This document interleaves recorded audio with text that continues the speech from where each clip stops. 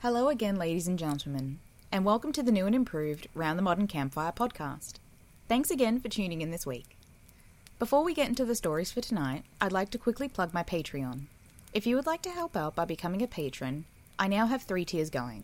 Night Owls at $2, Firekeeper at $5, and Librarian at $8.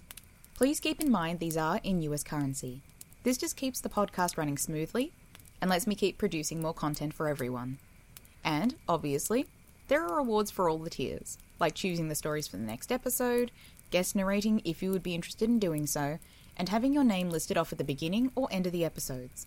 You can find this podcast on Anchor, Spotify, Apple Podcasts, Radio Public, and Breaker. Lastly, there is also the Round the Modern Campfire Facebook page, where you can get in contact with me, leave suggestions for stories, keep updated on the progress of this podcast, take part in deciding how the podcast works, or just generally chat. I'd love it if you popped in and said hi. Please also keep in mind if you like any of the stories from this episode, they are linked in the description so you can show these amazing authors the love they deserve.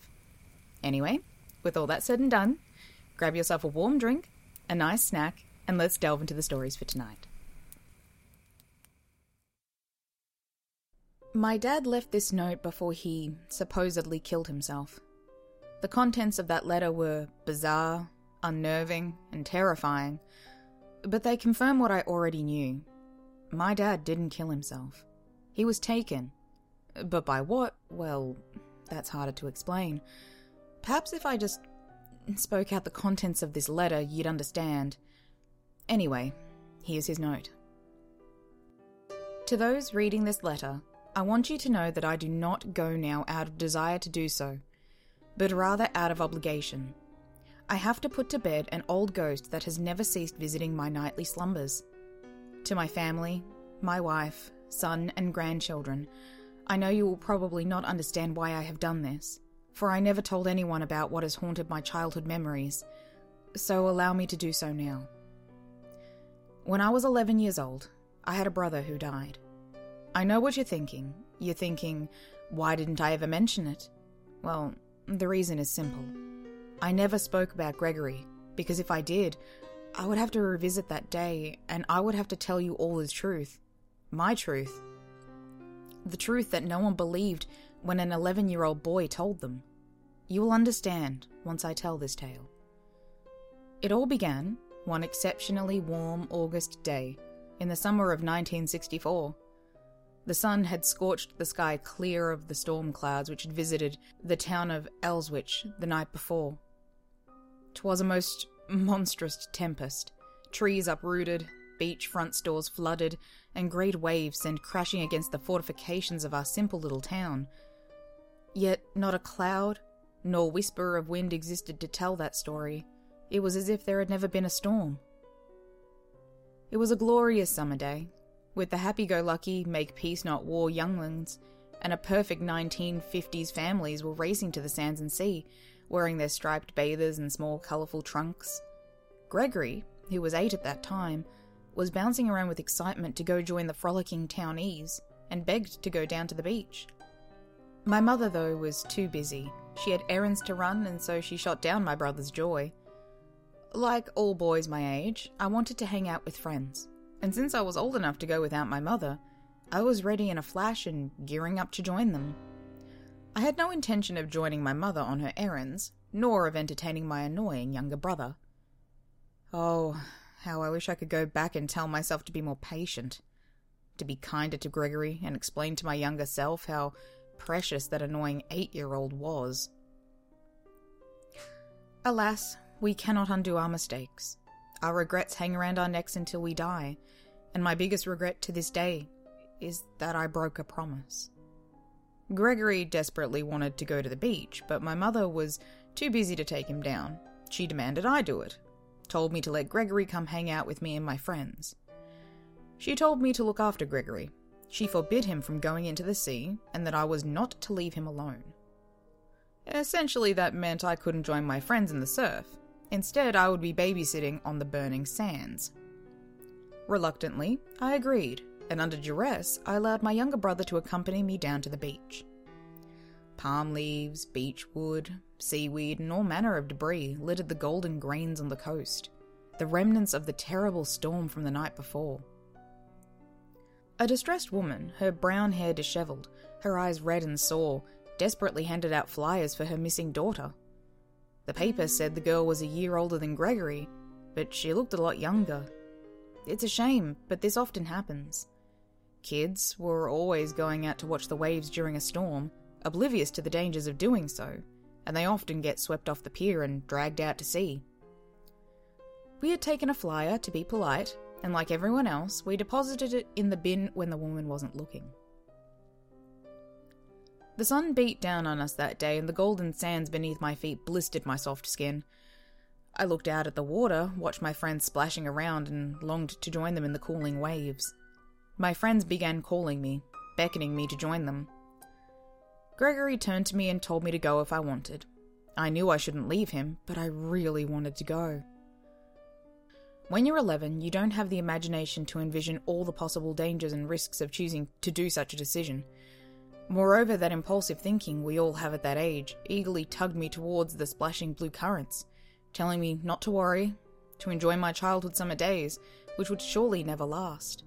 Placing our towels down, I told Gregory to wait there and to just make sandcastles. Upon entering the cooling surf, relief washed over me and I swam out to my friends. Calm waves splashed against our sun-kissed skin as we played a game of underwater tag, all the while my brother sat stacking castle after castle. Every now and then I would bob my head up or turn around to check. I'd call his name and give him a wave, and each and every time he'd wave back. However, I let my eyes leave the beach for just a second, and when I turned back, I saw our Tal sat alone. I remember the feeling. It was a drowning feeling, really. A sense of absolute despair, bearing down upon me as my heart fell from my body and sank to the bottom of the ocean. Gregory was gone. In a panic, I called his name and frantically yelled at my friends, demanding to know if any of them saw where he went. They had no answers, only shrugs. So, in frustration, fear and fury, I rushed to the beach. Racing from the waves, I dug my arms through the thick water as though I was hoeing a field.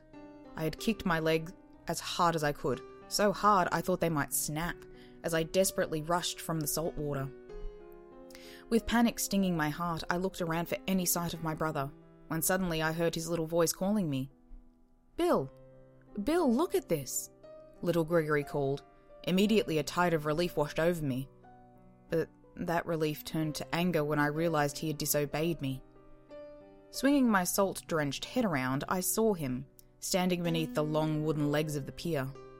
I charged across the hot sand, ready to give him a lecture about the dangers of strangers and running off. Each step I took towards the craggy wooden columns, thick with green moss and encrusted in mollusks. I buried my foot into the sand with an angry stomp. That was when I noticed it. Besides my furious foot indents and Gregory's trail of smaller feet, there was a strange winding pattern on the sand. It seemed to be a trail of some sort. The pattern slithered smoothly through the sand, as if it was made by a snake, but there were no grooves or indents that one would expect to see from a scaly serpent. Furthermore, the tracks were wide, wider than those made by a tractor tire. Those couldn't possibly belong to any sea snake or eel native to this part of the world. My mind began to race, pondering what strange alien organism the storm might have washed up. You hear about it all the time. Deep-sea creatures are churned up by the waves during a storm and end up washed up on beaches. Frilled sharks and fang-toothed viperfish. Perhaps it was an abnormally large oarfish. Eagerly, I followed the trail all the way through the sand up to Gregory, who had also been following the strange tracks too. My curiosity and intrigue washed away any concern, and caused me to completely forget how angry I was at him for not listening to me. We followed the trail until they came to their abrupt halt at the foot of one of the pier columns. There, beneath the pier, in the shade of the creaking wood structure, we looked around for the creature, but saw nothing. We stood puzzled for a moment, wondering how the tracks could just cease. But then I had a thought. If the creature was a snake, maybe it coiled itself around the column and hoisted itself up. With that thought in mind, my eyes trailed upwards. Excitement of discovery quickly washed away from my mind as my theory was proven right. and the sudden realization of danger came flooding in. High above, nested across beams coated in patches of fossilized mollusks and riddled with mites, there were these great thick black coils, which looped and wrapped around the supports above. I searched for its head, desperately hoping to find it and be safe in the knowledge that the creature wasn't as big as I first suspected. Of course, this was not the case. The thing was enormous, 20 to 25 foot in length, the kind of thing that you might see on a cheap late-night monster movie. Slowly, I stepped backwards and attempted to tell my brother to calmly leave, trying not to trigger the animal above to attack us. Gregory began to whimper, and I heard a loud, threatening hiss that sent terror rippling up my spine. Beads of sweat ran down the sides of my head as I dared to sneak a peek at the thing behind me, from the corner of my eye. A lump formed in my throat. It was there. I had found its head and it was looking right at him. Nervously, I edged myself around and saw the head and neck of the serpent hanging down from the rafters above. Ethereal was the only word I could use to describe the beast. An abomination risen from the deepest muddy pits of Davy Jones' locker. Its head was sleek, smooth, scaleless, and as black as midnight. The rest of its body was the same, a long, thick anaconda ink smear. Though I would describe its shape as that of a serpent, it lacked scales. Its skin was smooth like an eel, but was neither squishy or slimy. Rays of light from the sun outside penetrated the shadow of the pier's underbelly, shimmering off the shiny night-coloured head of the serpent, revealing it to be devoid of features.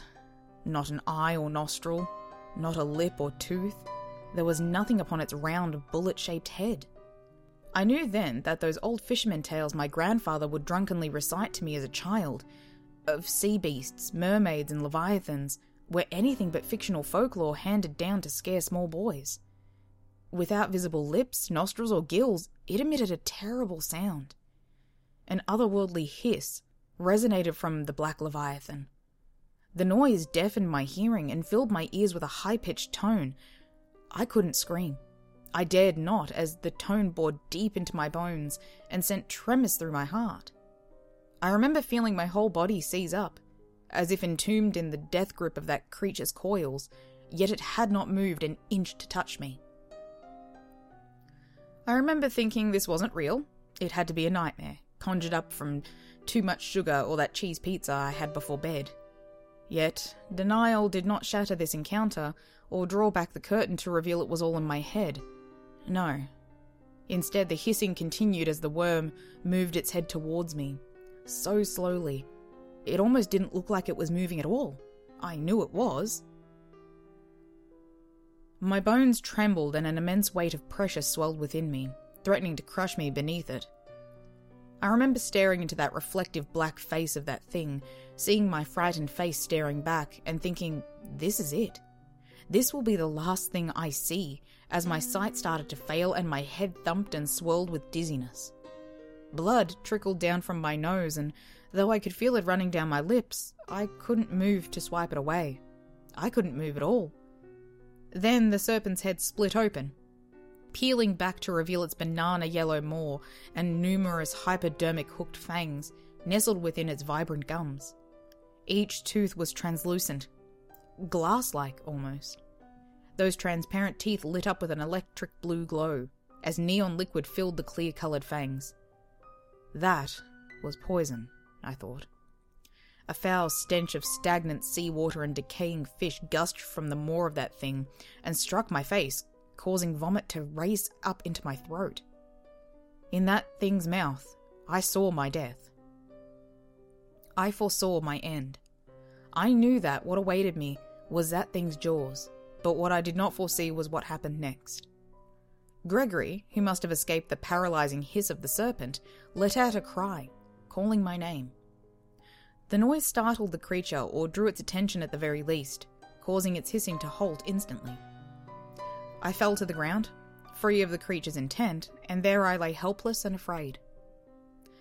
My fading sight caught sight of the serpent turning towards my brother, lunging forward and snapping him up, all in one motion. It was lightning fast. 1 minute Gregory was standing there on the edge of the pier's shadow, the next he was gone. That was the last time I saw Gregory. That sight and his pitiful squeal were all I had to remember him. I blacked out, and when I came to, I was in a hospital bed, hooked up to numerous machines. Apparently, I was suffering from severe hypoxia, but no one could explain how that could happen to an 11-year-old boy on the beach. The sheriff came to see me, told me and Mum how lucky I was, that my friends found me beneath the pier. Gregory wasn't as lucky as me. He was missing, and though the sheriff assured me he would find him, I knew he never would. There was a monster, I cried, but the doctors assured my mother that this was just the hypoxia causing a state of delirium. Strange that, because my story never changed, nor did I stop spouting it. For weeks and months and years after Gregory's disappearance, that delirious story of a monster continued to be recited from my lips. I told my mother about the serpent beneath the pier. I told the police, my friends, my teacher. I even told that woman who was looking for her missing daughter, but none of them believed me. They all said that Gregory wandered off, as kids do, and either drowned or was taken by a stranger. My mother slipped into a depression and never emerged from it. She never said it out loud, but in her eyes, after her 3rd or 4th bottle, I could see it. The contempt. She blamed me for Gregory's death, and she wasn't wrong to do so. I was the eldest. I should have known better. I should have looked after him. I should have never left him on the beach. Maybe if I hadn't, he wouldn't have wandered off under the pier. We should have just made sandcastles on the beach and never followed those strange tracks. Eventually, I stopped talking about the monster that took my brother, but I never stopped thinking about it. When I grew up, I took up a job as a fisherman like my grandfather, who died during a big storm. My mother believed I did so out of tradition or some love for my grandfather. But the truth was I was looking for the killer of my childhood summers, the monster that took everything from me. And though I never found the thing, I never forgot the serpent washed up by the waves. Each time when a big storm rolled in, I would seek out obituaries, missing people's posters and crime reports of kidnappings, and every time there would be a missing dog, a lost elderly person, or a missing child article, all of whom vanished down by the beach the day after a storm, I knew it was that thing, or others like it. This is why I refused to let my kids set foot on a beach, why I would spend so long out at sea and drink away my troubles. So I write this, not out of desire to leave those I love, but out of a guilt over Gregory and all those that my silence is doomed. Tonight, there is a big storm. The winds are whipping the waves up. The thunder calls me. I am going down to the pier to end this, but should I not return, then heed this tale as a warning. Beware the beaches. They found my dad's jacket floating in a rock pool not far from the shore. They think he might have went out there to kill himself. But after I found this letter, I told them something took him, as it took my uncle. Please, if you go swimming, if you should see some strange tracks slithering across the sand, do not follow them. There are monsters in the sea.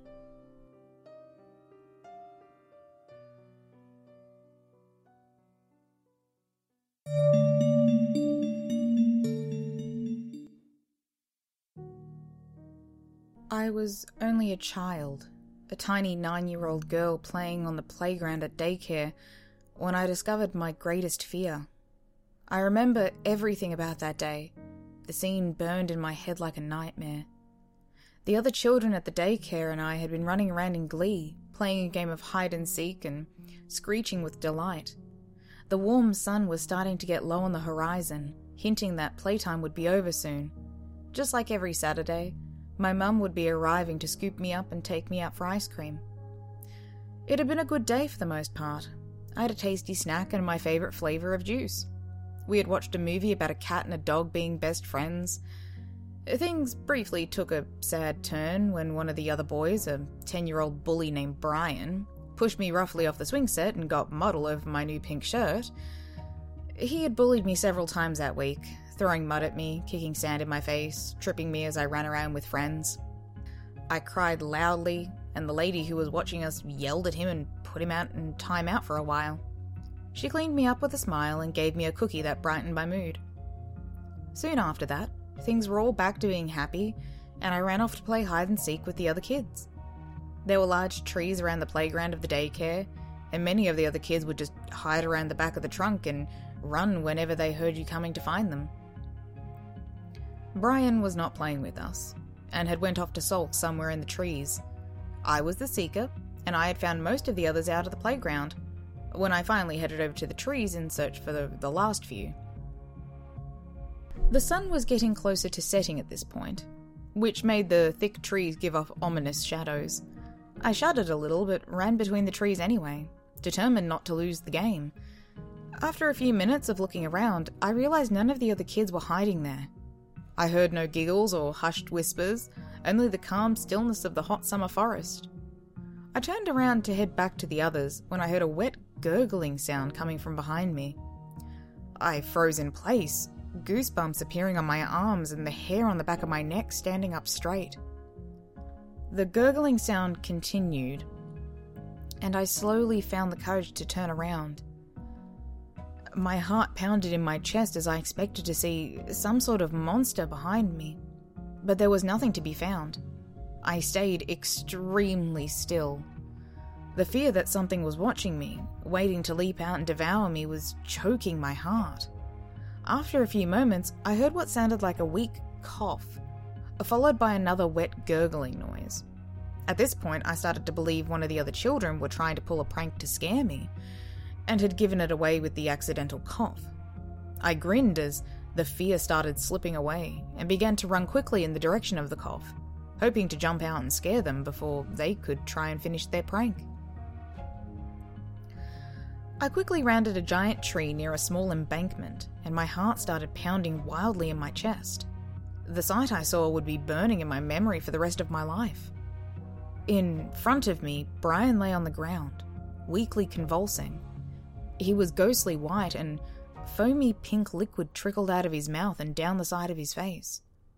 Sitting on top of his chest was some kind of snake. My childhood brain did not know what kind it was, nor did that seem important at the moment. All I knew was that it was venomous, and it had bitten Brian. I fell backwards with a rough shriek, clambering away wildly to put as much distance between the twitching body and myself as possible. I felt cold as ice, and my limbs felt numb. My heart was beating so fast that it sounded like roaring in my ears. The creature slithered off Brian's body and started moving towards me, and my instinct kicked in and told me to run. I bolted back towards the playground, screaming at the top of my lungs for help. I ran on shaky limbs, tripping and falling and getting scratched up in the process, but I did not look back even once. When the ambulance arrived, it was too late to save Brian. They carried him on a stretcher with a white sheet covering his body, and another man who arrived in the ambulance sat me down inside the daycare and cleaned my wounds. I was in a state of shock and fear, and I trembled and cried for what felt like hours while my mum held me and stroked my hair. I remember the anguish on Brian's little brother's face when he and his family arrived at the daycare. The pain in his eyes as he looked at me from across the yard and screamed wildly at the top of his lungs. I never went back to that daycare again, and I started having to see a nice doctor who gave me lollipops every week instead. As I grew up, I later learned that he was a therapist, and my mum had taken me to him to help me deal with the trauma of seeing a dying body. We never went to Brian's funeral, but I overheard my mum talking to someone on the phone one night about how they couldn't find out what kind of snake had bitten him. I developed a severe phobia of snakes, and had to be put on anxiety medication as a teenager, because even depictions of them in movies would give me a panic attack, and I started having PTSD when getting anywhere near the woods. My therapist thought I had manifested a phobia with a guilt complex, and I had been carrying a heavy misplaced feeling of guilt for Brian's death, as well as a general strong phobia. I have to be honest, it made a lot of sense. In a way, I did feel guilty. I felt guilty that my crying had gotten him into trouble in the first place, and that I couldn't help him and ran. I feared lifting the toilet seat at night in case a snake had climbed up the sewer pipes. I had frequent nightmares of him calling for help while a giant version of the shiny green snake swallowed him. I was mentally a mess. When I was 16, I spent the night at a friend's house who happened to have a pet king snake. She did not tell me ahead of time, and when I walked into her room, I saw it and promptly fainted. Her family called an ambulance, and I never spent the night at anyone's house again after that. My phobia controlled many things in my life, as much as I hate to admit it. All I ever wanted was to put the past behind me and completely forget about what happened. But no matter how many hours of therapy and trials of medication I took, I could not erase the scene burned in my mind. When I started college and had begun to make leaps and bounds in improving my mental health, I had started to overcome my phobia enough that I could see snakes on TV without panicking, and could even handle seeing them in person as long as they were behind glass. I was finally able to go on a date at the zoo for the first time in my life. That was when the weird things started happening. I was walking home from school when I saw a rustle in the bushes up ahead of me. I kept my calm, just assuming it was a rabbit or a large bird, and carefully avoided walking past it. Not a big deal, right? No reason to think it was a snake. In fact, that was a completely irrational thought to begin with. The problem was, it wasn't the only time it happened. I started to see movement out of the corner of my eye when I was entering a school building, my house, or even my car on some occasions. I started to feel like something was watching me in my own home.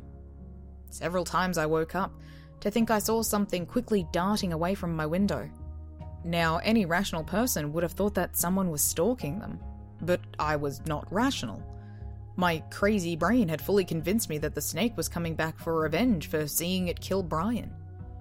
It had been approaching the 10-year of the incident, after all.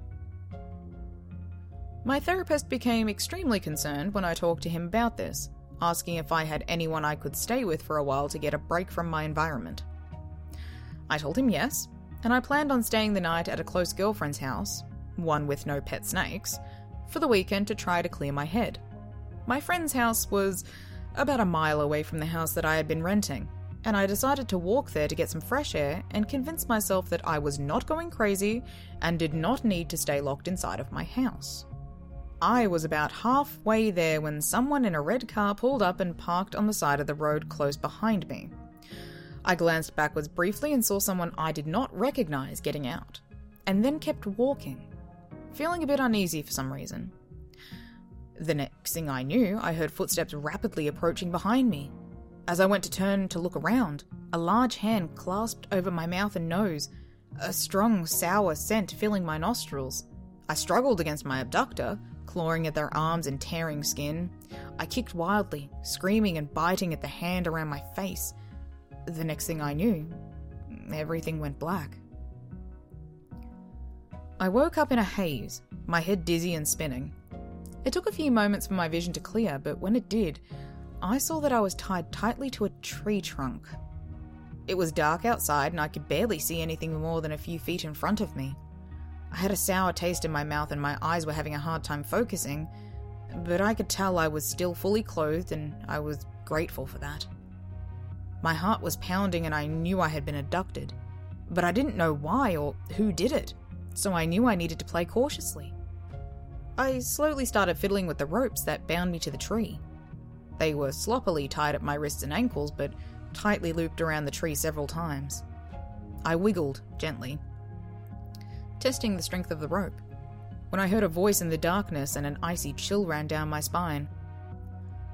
"Oh, you are awake. Good," the male voice said. "Why did you kidnap me? What do you want?" I asked, trying to sound brave, but my shaky voice betrayed me. Suddenly the man came out of the darkness and was upon me, his hands around my throat, choking me up against the tree trunk. "Little bitch," he spat, tightening his grip on my throat. I started to see stars in my vision, blotting out his features. "It's your fault that my fucking brother died." I'm going to kill you for what you did." I was close to blacking out again, and I knew it would all be over if I did. I was about to die, in the middle of the woods, with some crazy man breaking my windpipe. Realization rang in my oxygen-starved brain at what he said, and I weakly choked out, "Not me. Was Snake." At this, he let go of my throat and kicked me hard in the stomach. I coughed roughly, my vision swirling in colourful splotches and pain radiating through my body. "No," he screamed in my face. "It was you. The other kids told me that you were the one who got him in trouble. He never would have been out there by himself if it wasn't for you. You stupid bitch. Didn't you even try to help him when he was laying there dying?" His hot breath on my face made my stomach churn and threatened to empty itself. I was wheezing, unable to reply. I wouldn't have known what to say even if I could have. The guilty part that always blamed myself thought it might be fitting for me to die in retaliation for not helping his brother. But the other part of me wanted to live so badly. I was shaking, my heart thudding in my chest, and I struggled roughly against my bonds. He chuckled, and the next thing I knew, I felt something cold and sharp bite against my throat. "You are going to die so that I can finally feel some relief." I wiggled my arms harder, feeling the poorly tied knot around one of my arms start to loosen. The movement pushed the blade further into my throat, and I felt a trickle of warm blood drip down my collarbone. "This is it," I thought to myself. "I'm going to die, and no one will know what happened to me." There was no life flashing before my eyes, like is so often talked about when facing death. I just felt cold, empty, and afraid. I didn't want to die, and would have given anything to escape. I managed to get a hold of my phone from my back pocket with my looser arm, and attempted to dial the emergency number. I hoped that if I died, at least they would be able to hear some of what was going on, and would be able to locate my body. Suddenly, the man pulled back and dropped the knife to the ground with a soft thump. "What the fuck?" I heard him say. There was a rustle in the darkness, and then he started screaming. He screamed and cursed at the top of his lungs, and for a moment I thought someone had come to rescue me. I heard his body hit the floor loudly, and he started writhing around in agony. I took advantage of whatever was going on before me to free one of my arms and untie the other one. Once I wriggled both of my hands free, I pulled my phone out of my pocket. The call to the 911 dispatch had successfully went through, and they were being silent on the line but still there. I turned on my flashlight and shined it at the scene unfolding in front of me. The man was convulsing violently on the ground before me. As he screeched, foamy, bloody spit flew from his mouth, and his face was splattered with it. He looked deathly pale, and I froze in fear at what I saw. Coiled around his right leg was the same kind of snake that had bitten Brian so many years ago. The same shiny luminescent green scales glittered under the glow of my flashlight. I quickly started trying to talk to the 911 dispatcher, who had been being silent for my safety. I told her what was happening, and that I had been abducted and tied up in the woods. That my attacker had been bitten by a snake and was on the ground. The words flew from my mouth in a jumbled mess, but luckily the woman understood. To my great relief, they tracked down my phone, and police were already on the way. I kept struggling, but could not get free of the rope that was tightly securing me to the tree. I fully expected that the snake would bite me next, and instead of having my throat slit, I would die convulsing and foaming at the mouth like the man on the ground. I was trapped and helpless against the emerald attacker. I kept my eyes on the scene in front of me, feeling empty and watching with numb horror as the man died on the ground before my eyes. The snake uncoiled itself from the man's leg and looked straight at me. I stared back at it, knowing its yellow eyes were the last thing I would likely see in my life. The object of my absolute terror throughout my whole life, the creature that consumed so many pieces of my life, it was finally going to take me, and it would all be over. But then it did something I didn't expect. It turned away from me. It slithered away into the bushes and disappeared. I'm not proud to say it, but I promptly fainted. The next thing I remember, I was in the back of an ambulance en route to the hospital. The police had cut me free from the tree and the paramedics had loaded me into the ambulance. At the hospital, I had a few cracked ribs and a pretty severe laceration on my throat. I had to get blood transfusions from the throat wound, and would have likely bled out if they hadn't found me in time. The police were completely perplexed by the case, because it was an extremely unlikely coincidence that both the man and his younger brother had both died from an unknown species of snakebite, but they didn't have any other way to explain the bite wound on his leg. I was not a suspect, because I had been so tightly tied to the tree that I had actually begun losing circulation in my legs, and there was no way that I could have done anything. I had lived my whole life in fear of a creature that saved my life in the end. I don't know why the snake didn't kill me, or how such a strange coincidence could have happened. If anyone has anything similar that's happened, please let me know. I truly wish to understand. The first death I saw destroyed me, but the second death set me free.